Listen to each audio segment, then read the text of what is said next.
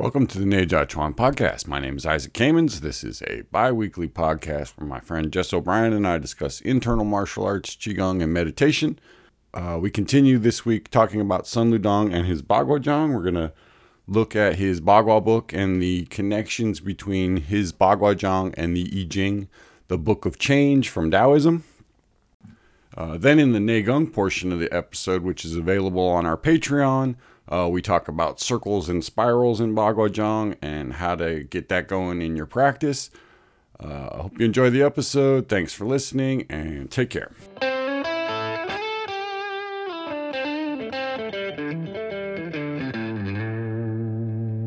Welcome to the I-Ching podcast with Isaac and Jess. Today we're continuing our discussion about the internal martial arts training of Sun Lutang, a great master of the early 20th century. And now we're moving more into talking about Bagua. After a lot of Xingyi earlier in the season, we figured now is the time to get more into the Bagua, particularly as it concerns the Book of Changes and the 8 trigrams, which is this sort of more mystical side of Bagua that connects with internal alchemy and meditation. And I know personally, when I started Bagua, I have to admit, I was definitely drawn in by the mystique and the mystical side of the 8 trigrams and how they make such a cool combinations of the 64 hexagrams that actually explain or show a pattern of how energy works throughout the whole universe. And it can go as deep as you want it to go. People use it to tell the future, and other people use it as a way of understanding the way the world works. It can even be used as perhaps one combat technique applied to block another one by using the trigrams to compare which one you should use, stuff like that. There's so many different ways you could apply it. And so in my Bagua experience, I've always been on the lookout for that. I've trained in some different schools. Some of them are really into it. Most of them aren't that into it, but they kind of think it's cool. And then the training we've done together is the one where it's been the biggest and sort of the strongest connection to I-Ching, because the way Bruce teaches, it's definitely the 8 trigrams as energies is one of the things that's emphasized. Yeah, Bagua can be approached from several different angles. You can look at it as a guide. The I-Ching stuff is a guide for the movements, right? So you just have it as a list, and they're really just like groupings, and they don't have that much to do with the I-Ching other than the names. Like a way to think patterns of the movements are all linked, exactly, just be by the There's names. Sort of other ones do it through animals, right? They'll have animal systems, and the one that we do is an I-Ching system. Bagua is usually broken into 2 groups. You have pre-heaven Bagua and you have post-heaven Bagua. The pre-heaven Bagua is the stuff that's generally done around the circle that's based on the 8 trigrams. The post-heaven stuff is generally done in straight lines and has more of the fighting angles and technical stuff. And it's more the bodyguard, way you would teach it just to get training people. Curriculum. Yeah. It's the way you would teach it just for fighting, more like Xingyi or something. And then there's the more complete sort of spiritual, quote unquote, side of Bagua. So going to what we're going to be talking about is how certain schools in Bagua, Sun Lutang's being one of them, really emphasize this connection between Bagua Zhang, the martial art, and Bagua, the theory in the I-Ching, right? This theory of 8 forces that then change and create 64 different changes, which are just sort of a guideline for how situations unfold in the quote unquote real world, right? So what the martial art of Bagua Zhang did is it took these 64 changes and it used them as a structure for 64 techniques, right? Or 8 trigrams with 8 variations of each trigram. The more modern approach is you generally will have something like 8 or 10 palm changes that are your sort of mother system, right? They're your mother palms, which are where everything kind of develops out of that. And then there are more complicated sets that are built off of that. So when you start talking about the I-Ching as a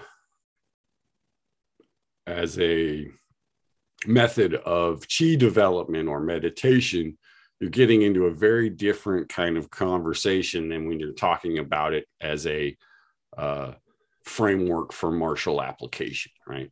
And the framework for martial application is one of those things similar to the 5 elements in Xingyi, where you're essentially looking at it as like mathematical formulas for movement, right? That if they punch high, I do this. If they punch low, I do that. If there's 2 people and I, blah, blah, blah, fill in the blanks, right? So it's giving you sort of a framework of how to move in relation to the other person or the other force, right? So when you're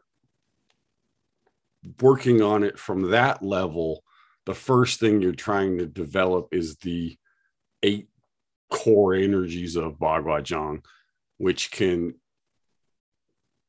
manifest, is the term they like to use, in different ways. So you end up getting 8 different qualities of movement through these different forces, right? So each of the trigrams represents a different kind of physical force.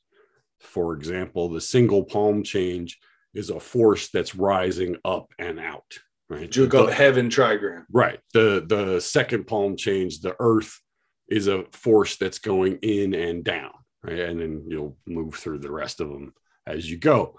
But it just starts from that idea of if you have up and you have down, that you have yin and you have yang, right? You have these 2 opposing forces, and you can start developing all the other ways these 2 forces combine, which is essentially what the I-Ching is about.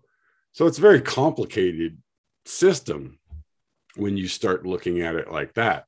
But that's what Bagua is, and it's combining different bits and pieces to create either combat or energy techniques, depending on which perspective you're coming from. And this is one of those Taoist ideas that's kind of inherently difficult to understand, which is how can something be this but also be that, which is the opposite of it.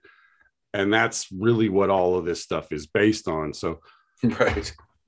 Which is why most of the time you don't bother with any of that just stuff, and you just walk the circle and try to use your physical body as a structure, which then brings us to the single palm change. And what the single palm change does is develop that physical container for all of this other stuff, right? That it's the physical body and the connection to the first energy body of 8 energy bodies that are connected to these 8 trigrams, the first one being the physical body, right? So when you first start doing Bagua, no matter what system of it you're doing, the first thing you're going to do is you're going to learn the movements, and you're going to learn sort of the basic, what they would call Jiben Gong or body method, right? And that's going to be your basis for everything that you do later on, right? It's the ABC of the whole thing. So that's kind of the prologue to what we're going to be getting into. Right. So the first trigram, as you're talking about, is the most basic level of getting the physical body unified. Then the next trigram gets, and the third trigram and the fourth, each trigram gets more and more subtle and more energy based on how you express it. But that first palm change, as is often said in Bagua, all you need is single palm change, is what a lot of teachers will say, in the sense that it contains the seed from which all the other techniques are going to arise. Right. So you could do it. One way to do it is you essentially do all of the 8 techniques the way you would do the single palm change, right? So you develop 8 ways, 8 changes, 8 things that are of that feeling, right? So the same shape will have 8 different feelings within it. There's the wind within heaven, the fire within heaven, the lake within heaven. Now, but some schools will do a different, like, for example, how you get the 64 generally is, instead of being one movement with 8 things inside of it, it's 8 movements with one thing inside of it, right? So you have 8 different movements that you're doing with essentially the same internal feeling, right? Mm. And that's that's the post-heaven way of doing it, right? So you can come at it from either direction. It really generally has to do with which one can you feel, right? If you can't feel the different layers of energy in your body, you can't do Bagua based on the different layers of tissue inside your body. If you can actually feel that stuff, and you can feel the different layers of skin and muscle and tendon and bone and ligaments and everything else inside your body, you can do it from that level. But if you can't, you're pretty much stuck just doing it from the outside in. You have to. And that's what the training program is for. That's why you start with the most gross, basic, rawest level, and then slowly build your proprioception and your awareness and your inner feeling at each different stage. You develop that. Nobody starts off with it. Right. Obviously, you've got to start at the raw level and refine from there. Yeah, like for example, I did the single palm change for almost 10 years before I learned anything else. Most schools, you can learn 8 palm changes in a weekend to a year, right? Like they're going to teach you the whole curriculum fairly quickly. I was taught from the point of view of you have to get the first one before you go to the second one. I don't teach it that way because it takes too damn long, but I think that was the sort of old school way of doing it. Was you first got how to do the single palm change and all of or most of the energetic stuff inside of the single palm change. And then you moved on to doing the other physical movements. That's the sort of torturous, boring way of doing it. Yep. And then there's the more exciting, maybe less fulfilling way of doing it, which is doing just sort of physical fighting techniques and getting good at it as a martial art and trying to develop some internal practice based on your fighting abilities. Yeah, I think that's fair to say. And also fair that part of that old school method is you got to pry away at your senior students and fellow classmates to try and get a preview of those other forms and sort of educate yourself on the side, even though the master might have only been teaching single right palm. Well, that's the personal choice part of it, right? I think some people may not have had much interest in fighting or meditation or healing, but they were interested in the other aspects of it. So I don't know. I think it really has to do with what's your jam, and Liu Hongjie was definitely about the meditation side of things. He came from that tradition of meditation, Bagua as a meditative art and a fighting art. For example, one of the guys that he learned from a guy named Liang Zaiwen, who was a student of Deng Haichuan's, who quote unquote focused on meditation, right? So here you have, separate from the Yin Fu Chanting Hua system, you have another branch that's purely almost a meditation thing, sounds like. So that does exist, but that's not right. That's not the norm. No, that's not the over-the-counter stuff that you see in most places, and that's but that's what I think when Chen Tinghua told Sun Ludong to go search out this thing, what he was telling him to go find was this other stream of Bagua that really is a Taoist meditation practice wrapped up inside of a martial art. So Sun Ludong's quest, as told by his master, was to go to the mountains and learn from the Taoists and see how the Book of Changes interacts with Bagua and really master that as his quest, kind of. And here's his book. He starts off by jumping right into that topic. So drawing from Brennan's translation, he says, the usefulness of the Book of Changes is vast and profound. Its greater use is as a study for the inner way of sages and the outer way of kings. Its lesser uses as a comprehensive method of divination, and it is furthermore an exquisitely detailed guide for self-cultivation and self-discipline. So he touches a couple different things about this is an inner way of sages, self-cultivation, self-discipline, are all to be found in this book of changes. And he's going to apply that towards Bagua. Right. He's also saying that the folk divination stuff is kind of the, that's the surface level of it. But that's a lesser, yeah. That it actually goes much deeper into this thing of self-cultivation. Right. He says here, the inner way of sages, that's the self-cultivation, and the outer way of kings. Kings use it to rule the world around them. So, it sounds pretty comprehensive. Well, that's the Lao Tzu and Sun Tzu kind of comparison, right? You have the inner use of Taoism would be the Lao Tzu stuff, the meditation side of it, and the outer would be something like Sun Tzu, where you're using those principles to govern, a group of people or something like that. His next statement is, it says in the explanation for the Qian heaven hexagram, just as nature acts with vigor, a gentleman ceaselessly improves himself. This vigor and self-improvement are not vacuous ideals that cannot be demonstrated. So again, I think he's laying out this case that the self-cultivation aspect is renowned. Right. And that gentleman is probably the superior man thing that they're always, Confucius. Right. Yeah. They're always referencing this idea of the sort of upright, virtuous person, the perfect guy or whatever. Right.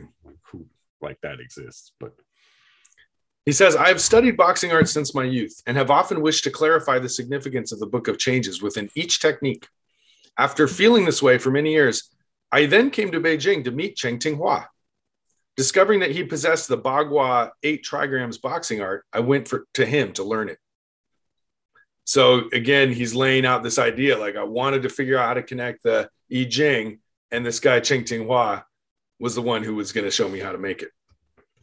Yeah, well, there it is again, this idea that, if you want to do that meditative I-Ching practice, Bagua has a container for that.